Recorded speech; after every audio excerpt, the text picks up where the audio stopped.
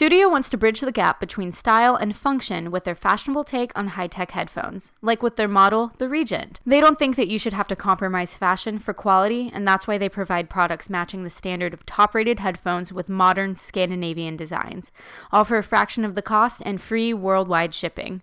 Plus, our listeners will receive 15% off any purchase with code HALLOWEEN. So show your support for this podcast and get 15% off your Sudio headphone purchase by visiting sudio.com and using code HALLOWEEN. I'm Norma. And I'm Amanda. And we're the ladies of How I Met My Murder, an Alabama true crime podcast. We cover everything from cults to serial killers to just plain weird crime, all with giggles and a few rabbit holes along the way. Find us on SoundCloud, Stitcher, iTunes, and Spotify. Also, follow us on Twitter at how_murder or Instagram at howimetmymurder, and stay up to date on what's coming. Bye!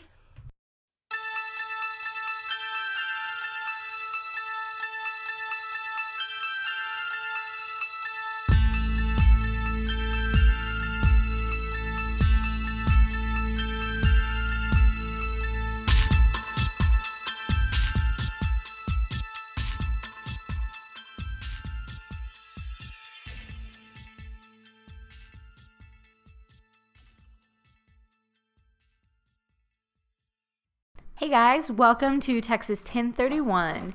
We're your hosts Cassie and Hannah, and we discuss crimes and mainly murder that occur in Texas. If you guys want to interact with us, go to our website. It's texas1031podcast.com. You'll find all of our social media and where you can listen to the podcast. So every episode, we're going to bring you 2 murder cases. Tonight we have one in El Paso, and Hannah, where's the other one? It's Emory. It's in Emory. Emory. I like that name. Yeah. Okay, cool. It's a Emory band. and El Paso. It is a band. Don't forget to rate us and leave us a review while you are there. We hope you guys enjoy this episode, and thank you so much for listening. Yes. This is a really special recording, guys, because we're in Hannah's new house. Yeah. And let me tell you, it's fucking amazing. It's beautiful. Thank beautiful. You. Yeah, we're in the new house. Sorry if there's an echo, but it doesn't matter.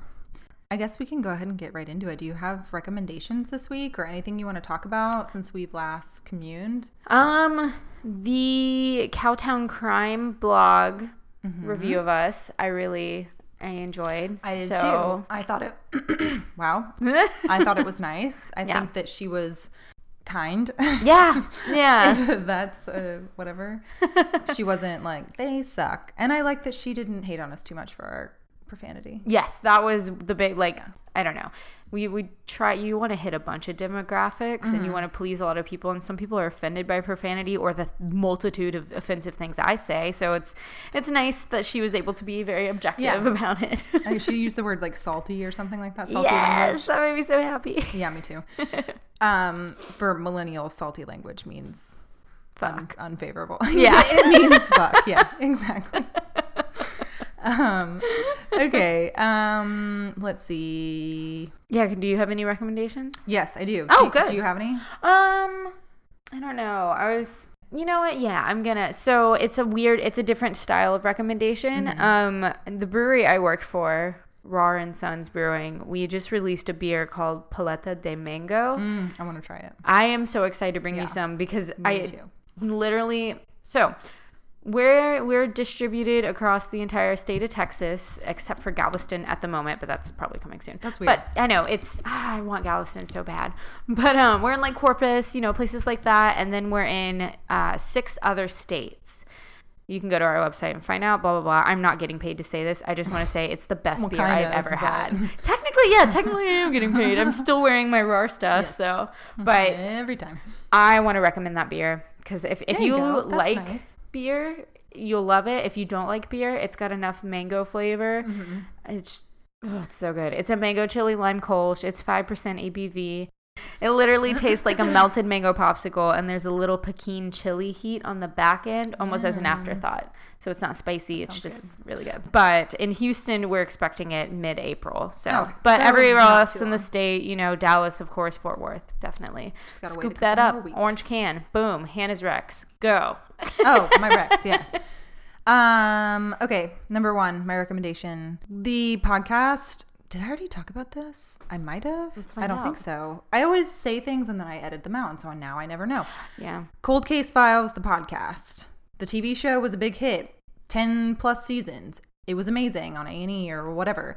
They have a podcast. It's incredible. Yay. Bill Curtis, the original host, he will host some of the episodes. Like if he doesn't do it, a girl named Brooke, she does it, and it's amazing. They're perfect. They're wonderful. So go listen to Cold Case Files, the podcast. So new segment, recognitions. My voice cracked. That's how we have to say it for recognitions.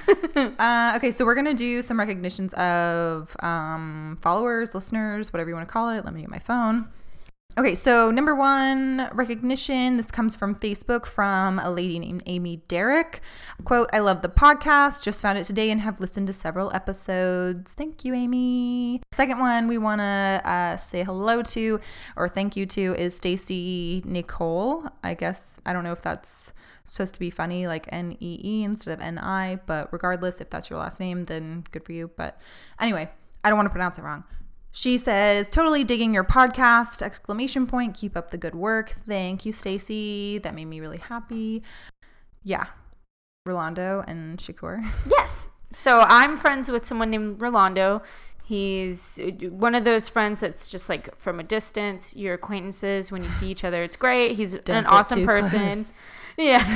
Stay away. But his fiance is also super sweet. Her name is Gabby, and she just started listening to the podcast and stuff. And they've both been like telling people about it and sharing it and stuff. And that's so sweet. And they shared it to one of their friends, Shakur. And he, complimented us. He was like, love the research y'all do. And you can tell y'all aren't really just fucking around, which thank you so much. And he talked about some of the other podcasts he listens to get him through the boring job he has. But he also requested that we cover a case. That case is Dean Corll. And mind him, he just started listening, so he hasn't heard us say in a couple episodes. Yeah. We just don't want to, Shakur, if you're listening, we do not want to cover Dean Corll because, as you mentioned last podcast on the left, like they did such a good job, and we don't feel like there's anything we can add to a case like that. I was thinking about it after you sent us this message earlier today, like I'm talking directly to him right now. Right. Yeah, it's so creepy. I'm looking at his picture. Him and his child. Upside down. A little cutie pie. But yeah, it might be a cool thing for us to cover Wayne Henley and his other accomplice, just because I feel like people graze over them a little bit. So that, but for now we say no to Dean Corll. I wanted to also mention we got a podcast review on iTunes. Why'd you put your phone away? I don't know, because I'm an idiot. So if you guys leave us any review of any kind, we'll read it for you guys just to give you a little shout out or whatever. So on Monday, Amy NTX, whatever, she said, I just started listening tonight because I signed up for the meet and greet in Dallas. I had no idea it was a podcast, but I love it. I already listened to several episodes. So thank you, Amy. Thank you. Which the meetup that she's talking about is the Texas Podcalypse. It's Saturday, April 21st in Dallas. I don't remember the name of the bar off the top of my head, but whatevs. Go on Facebook. You can find it. I will most likely be going. Cassie's still a little bit up in the air at the moment with her job. So if you guys want to come meet me/her, do it. Did we already talk about me? Maybe like if I am not able to go, I can like FaceTime with you the entire time. No, we didn't talk about that, but that's fine. We could do that. Okay, cool. That way so you didn't feel alone. That way I can not talk to anyone but you. Yeah. Yeah. I'm first, yes? Yes. All right, so this week I have another dead kid. Yay. So I got the majority of this info from an article from the National Registry of Exonerations. Oh, pretty legitimate. Interesting. Yeah, and a Forensic Files episode. Yeah. All right, you ready? I am ready. No, you're not. You're on. I'm looking at my victim. Oh. Looking at her pictures. I know. I don't know why I decided to do that. I just wanted to make sure I could find them. All right. 1988. Debbie Tucker Loveless moves she and her two daughters, Amy and April, to the small town of Emory, Texas, kind of outside Dallas, near Tyler. Debbie marries, then moves she and her family in with her new husband, who is John Harvey Miller. He's a construction worker. And according to both, they had a wonderful home life. They lived on like this massive 5-acre farm out in, like, the town is less than 1,000 people. So like it's small as fuck. Yeah. Okay, so January 4th, 1989. So the eldest daughter, Amy, she goes off to school. Her younger sister, April, goes outside to play. April is about 4 years old at this point. Okay. So Debbie called for April around noon to come inside for lunch, and she got no response. Debbie would soon after see John, her husband, running towards the house carrying little April in his arms. Debbie said she could even see in the distance how beat up and black and blue she was. So John evidently was, along with being a construction worker, he was a trained paramedic. Oh. He knew he couldn't do much for April in her condition and immediately decided that she needed to go to the hospital. Paramedics were called to the home. They find 4-year-old April wrapped in a sheet on the kitchen floor. Debbie and John will tell the paramedics that the child had been attacked by a group of dogs on their property. April would be rushed to the hospital, but would unfortunately die during surgery in an attempt to repair her femoral artery, which had been severed. Doctors later described the gash as a gaping hole on the inside of her right thigh that measured about 4 inches by 6 inches. A large chunk of the thigh muscles, the femoral artery, blood vessels, skin, etc. was just gone. And I mean, that's very true when you see this photo. It's disgusting. Wow. In a preoperative report, it was noted, quote, puncture wounds, ragged bite marks, abrasions, contusions, and lacerations and bruises were on her body. Immediately following April's funeral, they see that law enforcement is beginning a murder investigation on them. So police would supposedly find some clothing and some small amounts of blood near the family barn on a fence, and some blood on some leaves, but really not much else. The police made it known that the parents are in direct suspicion of the little girl's death. There was even an inference, this was so silly, an inference of them killing their daughter due to occult paraphernalia. Oh my God. Yeah, they found it in the home. Like on the Forensic Files episode, it was just silly. It was just like crosses and like books. I don't know. Whatever. Okay. Yeah. And the parents induced a bloodletting ceremony on April. They poked her with thumbtacks and beat her relentlessly. During the investigation, they both are given lie detector tests. Debbie passes, John does not. Right. When an autopsy was conducted, it concluded that her injuries were caused by a sharp knife and a curling iron, not wild dogs like the couple had stated. During the home search, the police would place into evidence a curling iron of Debbie's found in a clothes hamper and a hunting knife that John had received as a Christmas present just several days prior. So this is the story, according to John and Debbie, that they would both stick to the entire investigation. He says he was salvaging wood from an old house down the road, and she says she was cleaning their house during the whole incident. They stated that April often played outside by herself since she loved the outdoors and roaming all the acreage that they had. April stood about 3 feet 5 inches, weighed about 45 pounds. She often played with the family's 2 dogs, as well as a 3rd dog that belonged to a neighbor. John claims when he found April, she was laying underneath an oak tree, nude, and as he gathered her in his arms, she told him the dogs did it. Regardless of their story, Debbie and John would be arrested for felony injury to a child on January 17th, 1989. The charge would soon be raised to murder. On Halloween, 1989, their trial began. The prosecution would argue that John had beat and cut the child to death with his hunting knife and Debbie's curling iron. Testimony in a trial from the medical examiner claimed that the edges of the wound were clearly cut as if by a knife and did not resemble the jagged edges that would be expected by an animal attack. Mm-hmm. So, jurors saw photos of a lifeless girl whose body was a grotesque specimen of cuts, scratches, punctures, and bruises. The dog attack theory was never brought to court. Oh, interesting. Ever. Not by the parents, not by anyone. Nobody. Defense, prosecution, nobody. Nobody knew anything about it. It was never mentioned at all outside of the courtroom. According to Rains County Sheriff Richard Wilson, he doubted the dog attack story almost from the start. Debbie and John said that although they told the sheriff about the dogs, he made no attempt to catch them, and that he doubted the dogs were even capable of attacking anyone. Quote, every time we would go out there, they would be wagging their tails. 2 of them were pretty young pups. Mm-hmm. Okay. Oh, little babies. Yeah.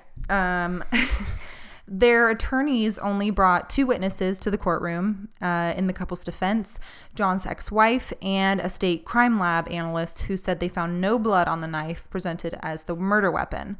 I couldn't really find anything on why the ex-wife was really even brought in to testify. Character witness? That's what I'm assuming. That's what I wrote next.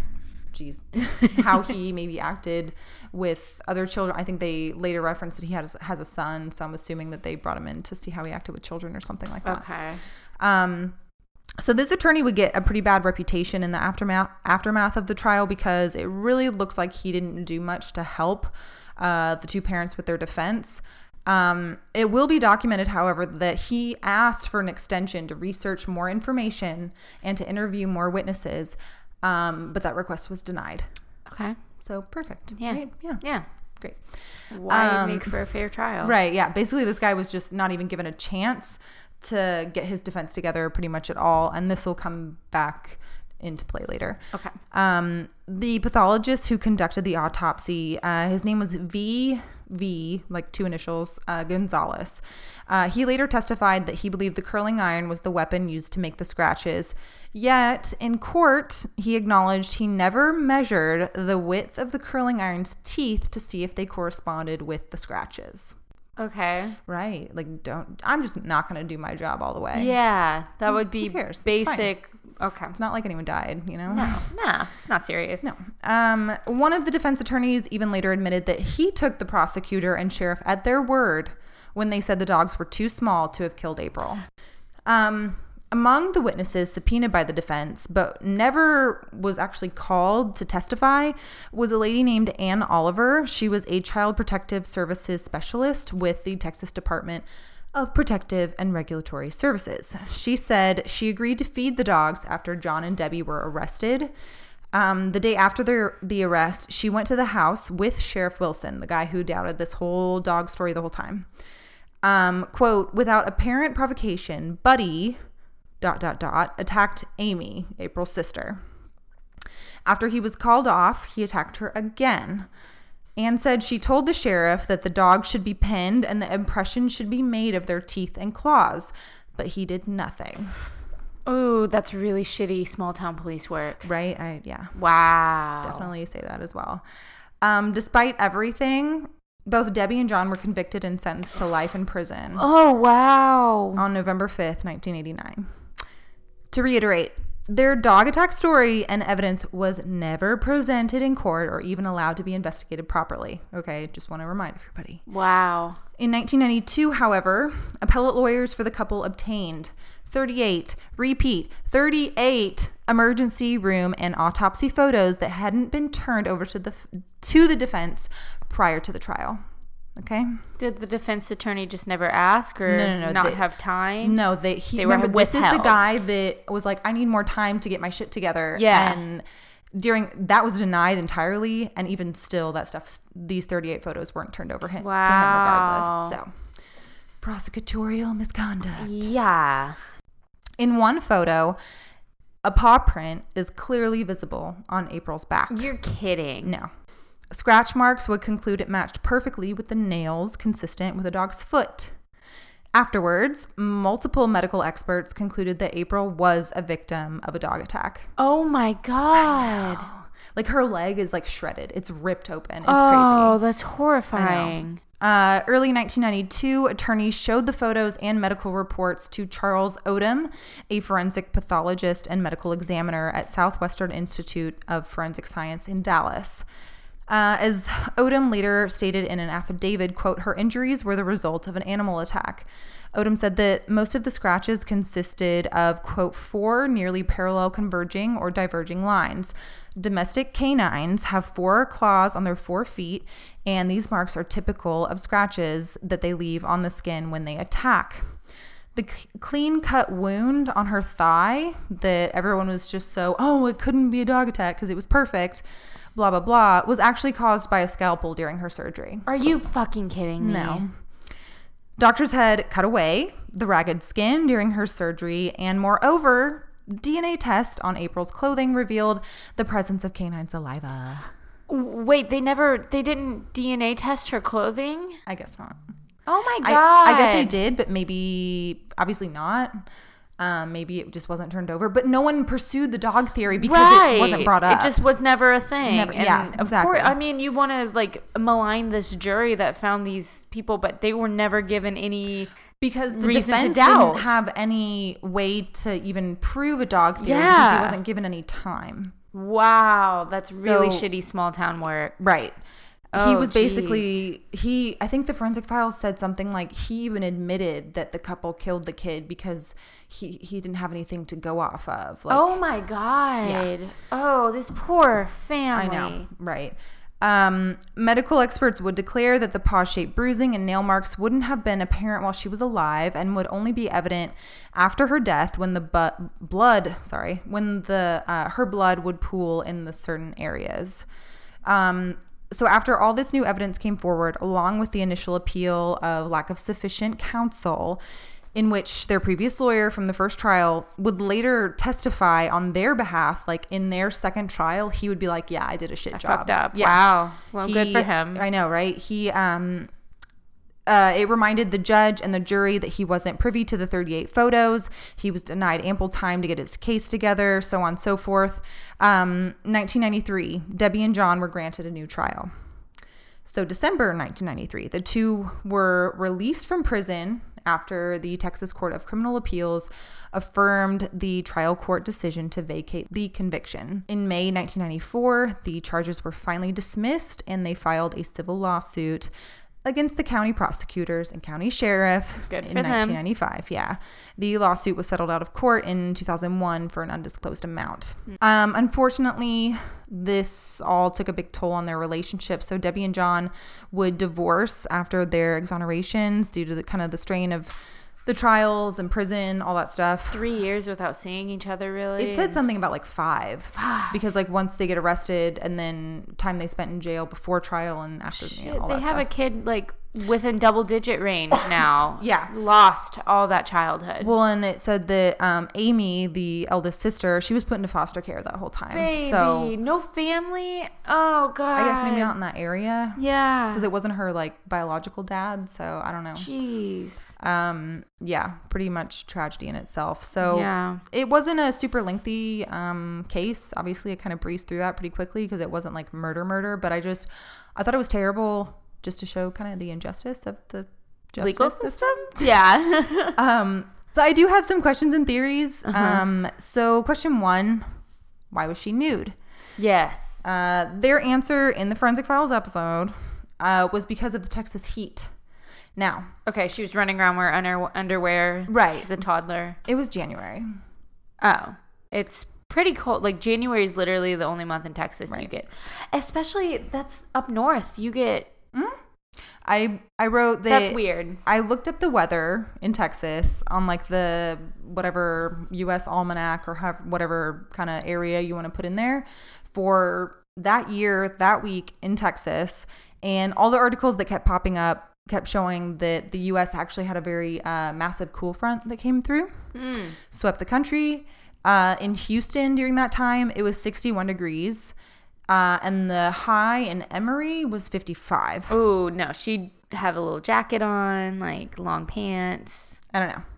Interesting. I would have believed him more if they said, if it was placed in like June or July or even like March. I don't know. But it was in January, right after Christmas. You're letting your kid run around in her underwear? I don't think so. So the pictures, like I keep saying, of her, like, unfortunately dead on the hospital table. She does have underwear on, but she's 4 years old. I'm not going to be like, oh my God, put a shirt on your kid. But, it's about that age where it's like, all right, you're not in a diaper. Maybe put on some clothes. Yeah. And it's cold outside. And it's cold. I could be wrong, but I doubt I am. Yeah. That's weird. It was considered a homicide. I don't know if we both keep kind of nodding our head to the fact that this is small town lack of training. And I don't know if not doing a rape kit or immediately jumping to homicide is part of that. Right. Lack of training, and you don't know what to do with a homicide. You're just going to... Never seen it. Or you find a dead kid and you think, this could be a homicide, so let's go down that route. Like, yeah. I don't know if it could have been something else. I don't know. My second question was, had the dogs attacked before? Right. According to the family, no. But was it even their dogs? How did they even know it was theirs? They said that she had played with a neighbor dog. Was it coyotes? Was it a fucking wolf? Like, I don't know. Yeah. It could have been not anything, but it could have been something else. She was supposedly allowed to be outside constantly whenever, they lived there for how many plus years. And this never happened before. There wasn't any inference of an attack ever. Right. But yet when that Ann Oliver lady comes back with the eldest sister, Amy, the dogs attack her, the kid.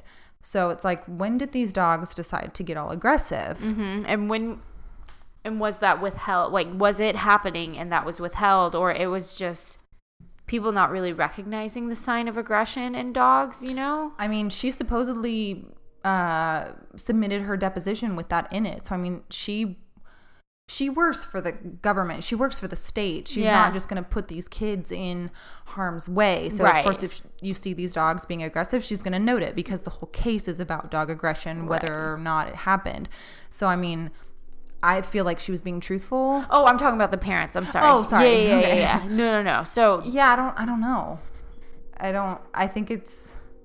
Why would you also put your kids in harm's way? Because I wrote to that point, like, dogs are still wild animals, and little kids don't understand that grabbing them by the face or getting in their faces, like, they don't understand the different stressors that dogs will have, and you can only push an animal so much. So if a small child is left alone with 3 dogs all day, that's not too far out of the realm of possibility for one of them to kind of snap at her. So it's interesting to me. I guess it's small town life. Like, your kids are outside. Like, kids being outside, that's fucking fine. But with wild animals, like, dogs are domesticated wild animals. Well, and it's like, I don't know. Some dogs can get aggressive when they see another dog getting aggressive. I know that sounds kind of stupid. They rile each other up. Right. So if maybe the neighbor's dog, who wasn't around her constantly, got pissy with her, and then the other dogs are coming to her defense, but then they all get in a fight and she's caught in the crosshairs. I don't know. Yeah. But for a dog to violently go at her inner thigh and to scratch her and bite her, I mean, the pictures are absolutely horrific. Like, I mean, she is covered from head to toe with marks. It's horrible. And so it's just like, you could be a wild dog, but, like, you're somewhat domesticated. If your neighbors have a dog, you have 2 dogs. They know what people are. They know what it's about. They know that they bring you food. They know the gist of the day. Yeah. I don't know. Fuck, how far away was this little kid where her parents didn't hear her? The way they kind of, in the episode, it was far off. Yeah, so It was a lot like of my a lot house of land. down to the, I don't know. It was far off. Okay. I mean, it said 5 acres, so I don't know if she played, like, on the edge or whatever, but it leads me to John, or the stepdad. Right. He didn't pass the lie detector test, which I get. Oh, that's aren't true. admissible in court. Yeah. I don't know how I would pass a lie detector test if I picked up my kid-ish, my step-kid, my half-kid, whatever, my own child's body. Yeah. That's a horrible panicking moment, but, he was supposedly a paramedic. He should have maybe known what to do, not just wrap her in a fucking sheet. Right. He was a construction worker. Did he have tools to tear up her leg? Did he have tools to beat up her body? Yeah. I think that, I get maybe beating your kid or cutting her up. We've heard of worse. Yeah. But to dissect her thigh is a bit much. But what about the scratch marks and the bite marks consistent with the dog and the paw print? Right. And I think that is definitely a testament to their innocence. But I could see where it could go both ways. Yeah. I don't know. It's a weird one for sure. Yeah, because the paw print from the photos is very evident. But I get why the law enforcement went a certain direction, because like the medical expert said, you couldn't tell the bruising until after she was dead for a while. I guess I'm gonna have to see those pictures. Yeah. I also wrote as one of my last questions, what was Debbie's role in all of this? John was mainly to blame during this whole trial. It's never really brought forward. Interesting. Right. So she just went down with him. Basically. For the supposed whatever. I couldn't really find anything. Their defense attorney gave no defense. Right. It was all the prosecution went after John, not Debbie. So I think that's fucked up. Even if he did do it, it's fucked up that she went down for it as well. Yes. So especially as a mother losing a child, having another child that would go to foster care. I mean, we've talked about mothers that do that's true. terrible things. Yeah. But the fathers aren't implicated. Right. So I thought that was strange. Let me place some more doubt in your mind. The medical examiner who worked on her case, that I think it was the VV Gonzalez guy. I could be wrong. He had an extensive background of experience, including being the assistant medical examiner for the city of Dallas. Oh. So you'd think he wouldn't have made the seemingly novice error of not measuring the fucking curling iron. Right. Or seeing that the postmortem bruising in the shape of a fucking paw. But whatever. Yeah, that is... Isn't that strange? Because what I wrote about that, I wrote something to the effect of like small town... Yeah, small town people should be... We mostly covered them, but small town law enforcement, first responders, I don't know how this could ever happen or if it's even feasible, but they should have big city experience, whether that be like training of some kind. Yeah, training or sitting in on an entire like murder investigation and trial. Just like you can't have something this terrible happen in your town and not know how to handle it because you've never seen something like that before. So all you're going off of is your own personal bias, your own personal experience on like from TV or whatever. It's just, I don't know. I feel like this whole case was bungled for weird reasons, but definitely it's also strange that the medical examiner came from a big city. Right. And it's like, well, that shouldn't be a place where bungling happened. Right. They should have the experience. They should have the know-how of getting all those big city homicide cases and knowing this looks like this looks like that, this isn't this isn't that. Like, as a medical examiner, you have at least once in your life seen a dog attack. Like, once. It has to happen. Maybe, yeah, but you at least know what postmortem bruising looks like and what it doesn't when they're still alive. Yeah. But I don't know. Anyways, the prosecutors to this day still believe that the couple's guilty. Wow. I think an article I read was from like 2014, 2015, something like that. It's like 20 years later. They claim that they, as the prosecutors, never received any notice about a dog attack from the defense or the police, which makes sense because, one, the defense didn't know about it, and two, the police were withholding that information. Yeah, they bungled it. Yeah.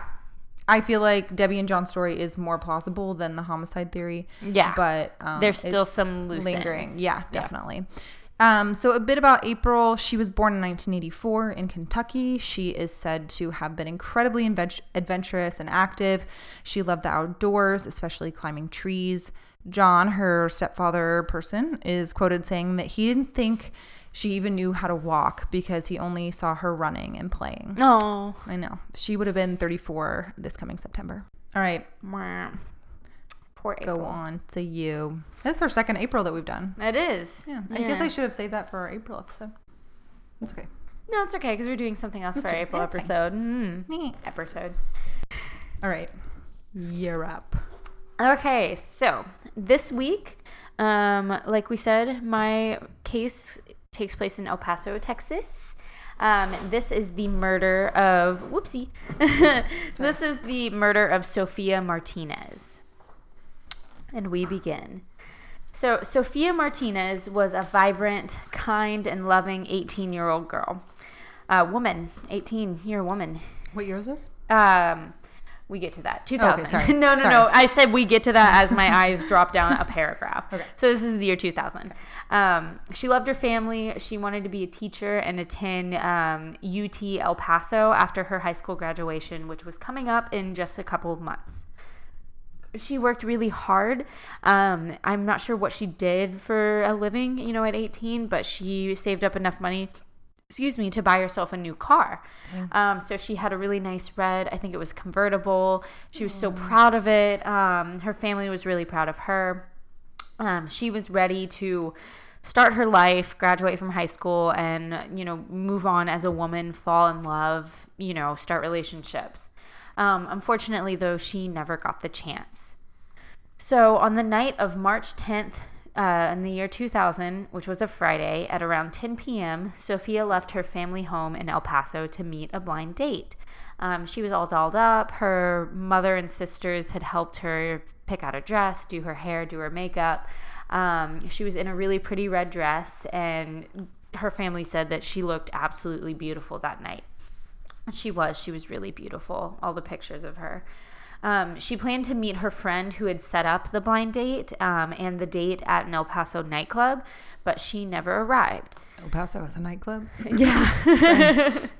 So at 10:20 that night, she stopped at an ATM. I believe it was, I didn't write it down because I don't care. It was the government employee Federal Credit Union. So it's not important, but I just decided to throw it in for whatever. Okay, so she stopped at this ATM to withdraw some money, and security cameras record a man with a handgun approach her car and fire a shot into the vehicle while she is withdrawing the cash. No. This man has a black hoodie on and a black beanie on. This man forced her to withdraw $200 after getting into I saw conflicting reports. One says passenger, one says backseat of the vehicle, but after getting into the vehicle, and forced her to drive away. The next day, Saturday morning, her abandoned vehicle was found in a desert by New Mexico Police Department, which is not too far away from that part of El Paso they were in. So the car had numerous bloodstains inside, and the window was shattered. On Sunday, the next day, Sophia's lifeless body was found by El Paso Police Department off a dirt road in an isolated location near a well. She had been shot 5 times in the face and raped. She had by then been reported missing by her family. So they knew pretty much immediately. Her mother thought that she got home late, and then left early in the morning for work, so that's why she didn't see her after she left for the date. And when they found out she didn't make it to work, they immediately reported her missing. They knew this was not like her, so her family was very worried. Fast forward a few months to September of the same year, 2000. A person named Heather Jacquez. It's Jacqueus. So Jacquez. We'll just say Jacquez because that's fun. Heather Jacquez. That's not what we said. Heather J. She sees Sophia's picture on an episode of America's Most Wanted. This case had gone unsolved until September. It had gotten a lot of publicity. A lot of, people were... It's a big deal for El Paso. No offense, but... Beautiful 18-year-old girl is found murdered. Yeah, that's a really big deal. Heather had recalled seeing Sophia's picture on a driver's license that had ended up in her home, brought to the home by her husband's friend. She, at this point, called the police and turned her husband, her now ex-husband, and his friend in, gave them the information, said, hey, I saw this girl's license. This guy had it in his possession at my house, and she collected the $51,000 reward for information. Dang. Police contacted her now ex-husband, Michael Jacquez, who was serving time for an unrelated crime. I read that it was... Yeah, I was going to say, what kind of crime? I read on his online arrest thingy that it was shady business online arrest. Yeah. Yeah. Perfect. I didn't cite that source either. But it was shady business practices, and then I read in another one that he was on domestic violence charges, so I'm not sure which one is Probably correct. Domestic violence. Probably domestic violence. Yeah. Good for her. Oh yeah, great guy. No, I meant good for her for getting out good of for that. her. Yeah. Fucking good for her. Yeah. So Jacques gave 2 written statements to the police. This is where I will go through the information given by him in these statements. So, Jacques, what's his first name? I'm going to call him by his first name because I'm so sick of saying, Michael. So, Michael had been visiting his then wife, Heather, in the hospital. She was in the hospital for like gallstones or something. It wasn't domestic abuse. Well, it seemed like an internal thing because that was my thought too. I was like, oh, you put her in the hospital? But it didn't seem like that. Sure. Yeah, maybe. So he and his co-defendant, friend William Berkeley, went to the Jacques home to gather personal belongings for Heather. They returned to the hospital around 6:30 or so that evening, and then the friend Berkeley left the hospital and returned around 7 p.m. So Jacques, Michael, told Berkeley that at some point during this hospital visit that he needed money to pay for court fees that he had. He needed about $200. Mm-hmm. Perfect time. Berkeley said that he would take care of it, suggesting a holdup at an ATM. At this point, he took some surgical gloves from the hospital and went back to his father's house. Berkeley did, got a .22 caliber revolver, beanie, and a hoodie. And Jacques and Berkeley drove around, kind of formulating their plan and looking for a good spot. They wanted something ill-lit, not busy. They waited until they saw a newer model car, Sophia's red convertible. And Berkeley, who had been hiding in some bushes, approached the car. Jacques was in the vehicle waiting, and he was basically the getaway driver. So Michael Jacques could not see. I hate this. This is set in Paris, you guys. Yes, just so you know. Paris, Texas. Yeah. Just as good as El Paso. Yeah, basically. I've been there. It's fine. He couldn't see what had happened, but when Berkeley didn't return to the getaway car, basically, he realized that he had left in the red car. So Jacques returned to the hospital and told his then wife that Berkeley had just robbed someone at an ATM. This is around 10:45-ish. So the moment that Michael and he got to the ATM, probably closer to 10 or so, it was a really quick thing as far as he's concerned, from what we think.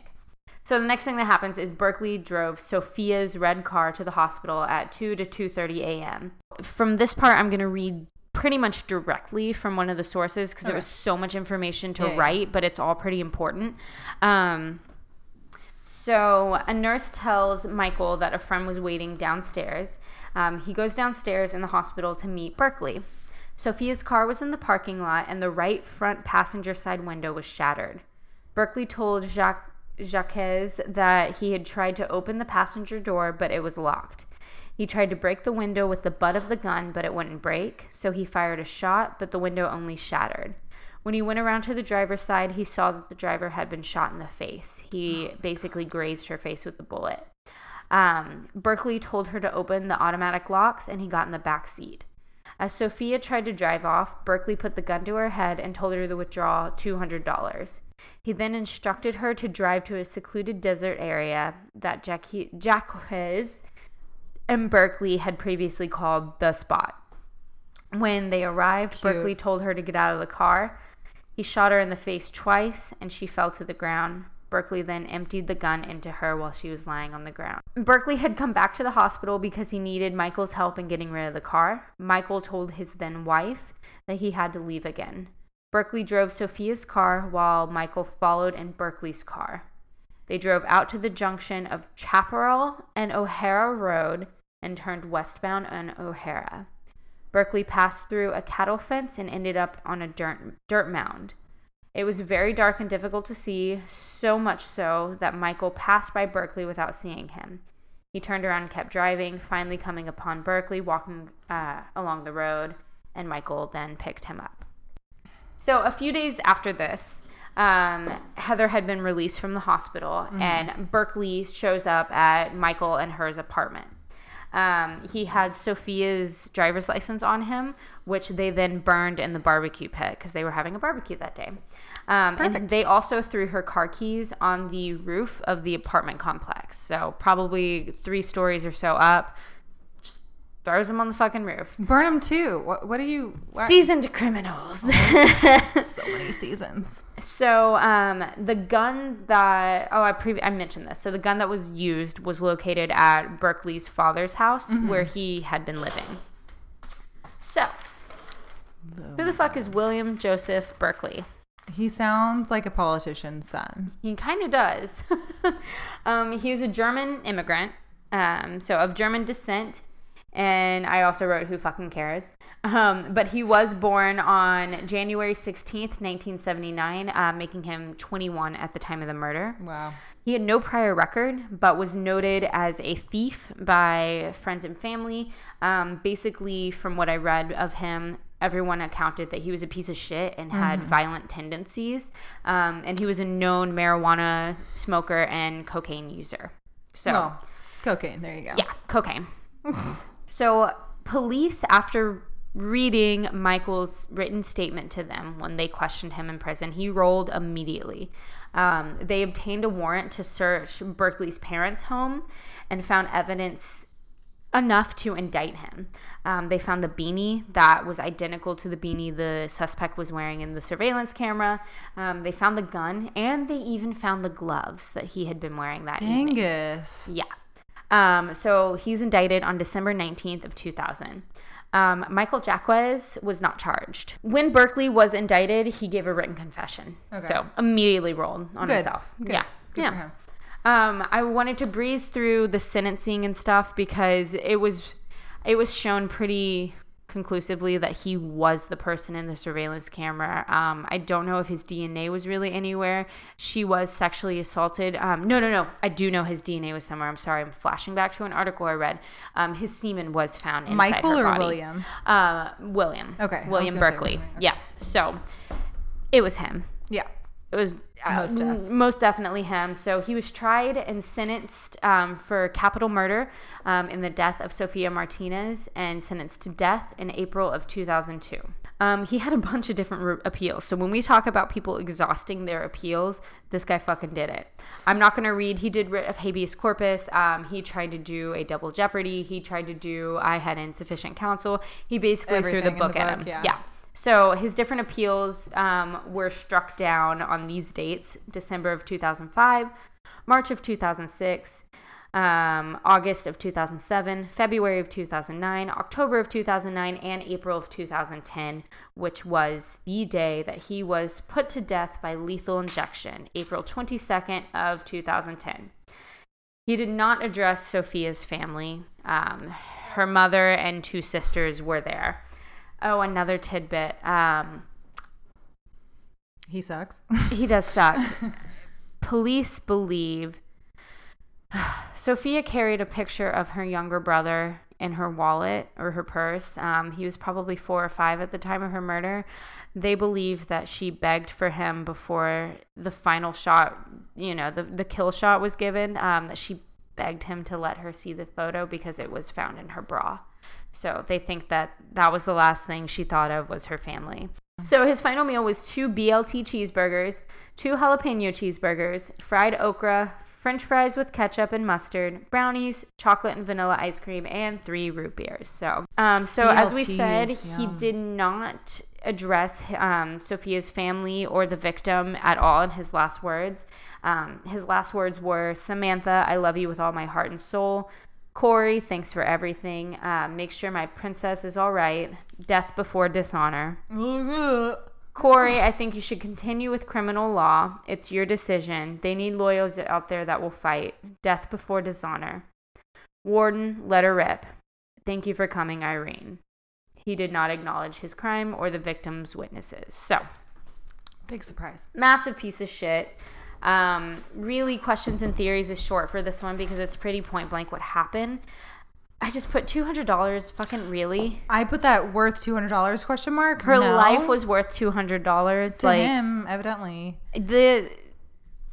Obviously, it these was weren't past that. It was beyond that. It was psychologically all this pent up deep. aggression, Yeah. rage, and violent tendencies. sure. I don't give a shit about his childhood, honestly, but the fact that he could be so cavalier about a human life, that something had to happen to him. Well, and I mean, for people to say he was a thief or he was aggressive or cocaine, blah blah blah, but for that to I'm gonna help you get some money, man. Let's get $200, yada yada. But to then shoot the person 5 times and then rape rape her? them, you've got a problem. Yeah, for sure. And I don't think his friend, I wrote the next thing, I was like, how did Michael not get charged with anything? Accessory to a crime, grand larceny. But he really only gave him a ride and knew the intent was to rob. And because of giving, the confession, they probably were like, thanks, Plea dude. deal. Go on your way. We'll handle it. You're already serving time for something. It's not great. Right. But I'm sure that they probably were like, we could probably get him on domestic violence in the future. Yeah. And or whatever, It really makes me wonder, did he know that his friend was either capable of that or maybe planning something like that? Berkeley was already outside of the vehicle. So when Berkeley if he could see Sophia and see that she was a beautiful young woman, did he just see the fancy car and think that was my target? Or did he see the fancy car and then the beautiful young lady inside and decide, oh, this is not going to be just a robbery? Like, I feel like it was later at night, so I doubt that he saw anybody. That's true. And then I also put, how could she have been safer? I don't know. I don't think she could have been. She was doing what we all do. We know there are security cameras at ATMs. They're usually pretty well lit, even if the surrounding areas aren't super well lit. Like, really, her door was locked. Yeah, her door was locked, and the car didn't shatter when he hit it with the butt of her gut. Like, the only thing I can think of, like, you have to know something like this happens really quickly. For sure. The only thing you can think of is she could have driven away. Well, she kind of tried to, right? Yeah. She either tried to, or her fight or flight fucking thing kicked in, and she just shut down. She's fucking 18. Well, she's a baby. She's like, oh my God, I just got fucking shot in the face. That's true, because that was and pretty someone's quick. trying to break in my car, and I don't Yeah. even... 30 seconds could sound like 30 minutes. Yeah. You know what I mean? That's true. And it's like, I really don't think, because I read on Facebook a couple comments on, like, this case was posted as on a Facebook page or whatever. Comments were like, I told my daughter about this. Always be safe, blah, blah, blah, blah, blah. And it's like, but really what you could tell your daughters is, don't go anywhere at night. Don't go to the... She was in her own vehicle. She was at a bank. Yeah. It's very sad and scary. Least likely place that you'd think that you would get... I don't know. Yeah. Like, if this could have been... If the goal for him was to just get money for his friend, who might have been a drug dealer, I don't know. But they could have just robbed her. Absolutely. They could have had... And he could have had something over his face. Yeah. I don't think Michael was a wife beater, but I don't know. Actually, then that makes me think that he was capable of more with women. I know, because you're friends it's like, with someone like that, then the other friend is probably like that. You are who you're friends with. Like, if you don't go into a situation like that with your fucking face covered, then you have to kill your victim. So that's just a good point. Shoddy criminal work, and I think he wanted to murder. I think that was the next step, the next escalation in his violent tendencies. It's 2000, like, you should know DNA is a thing. Yeah. And surveillance cameras are a thing. Right. And it's fucking 10 o'clock. Like, Ballistics 10 o'clock is are a late, thing. but it's only late enough for the sun to be down. Like, people are everywhere still at 10 o'clock. Like, especially at government employee federal credit union. Fucking morons. I really do want to reiterate to applaud Heather, because she could have had the internal instinct of like, oh no, I can't say anything because he'll come back and beat me, or I'm going to get in trouble, or I'm going to get murdered just like her. And your thoughts just spiral. So thank you, Heather, for fucking saying something. Yep. I mean, they would have figured it out eventually, but it could be 10 plus years from now when he committed another offense and he was put into a system or whatever. So thank God. Yeah, that's true. Women helping other women. Yep, because she could have, and I'm glad she got a big reward. Like, Absolutely. if this hadn't come to fruition, like if, Pay for those medical bills, girl. yeah, there you go. Oh, fuck. It's just fucking poor Sophia. I don't know how old she would be now. She was 18 in 2000, so, oh, fuck, she would be like 36. She would have gotten to do everything she wanted to do. She would have been a teacher. She probably would have been protesting this past weekend. Like, she had her whole life ahead of her, and this fucking asshole decided that he had the right to steal it, and that's just insane. You would think that, like, say you're a novice at committing crimes, like this William Berkeley guy. You try and bang the window open or open the door. One, it doesn't open. Bash the window open. It doesn't work. You shoot the girl. It grazes her face. You're like, oh, fuck, oh, fuck. You could have left at that point. Yep. And she could have survived and been like, hell yeah, no guns in schools or no guns in general. She could have been a survivor who told a great story and lived to go on that blind date in a few months from now. But instead, he didn't care. No. He wanted to go further and commit more aggression and more violence and carry it even to the ends and beyond. Yep. I'm not sad that this guy was put to death. Nope. By any means. No. I mean, I wish that we could have learned something from his psyche and why he chose the things that he did, but fuck that guy. Poor girl. That's so sad. So that is the story of the murder of Sophia Martinez. Indeed. Fuck you, Joseph Berkeley. Yes, he loves to end the episodes on the Or William Berkeley. William Joseph Berkeley. same. Sorry. The German guy. Do we have anything else? Nope. I don't think so. So, guys, thank you all so much for listening. So much. We both really hope you enjoyed this episode. And once again, please, please, please do not forget to rate, review, and subscribe. And please be sure to check out our social media for photos on these cases. Links to our sources will be put in the show notes. We'll be back in next week with more Texas true crime. And if anyone's listening, happy Halloween.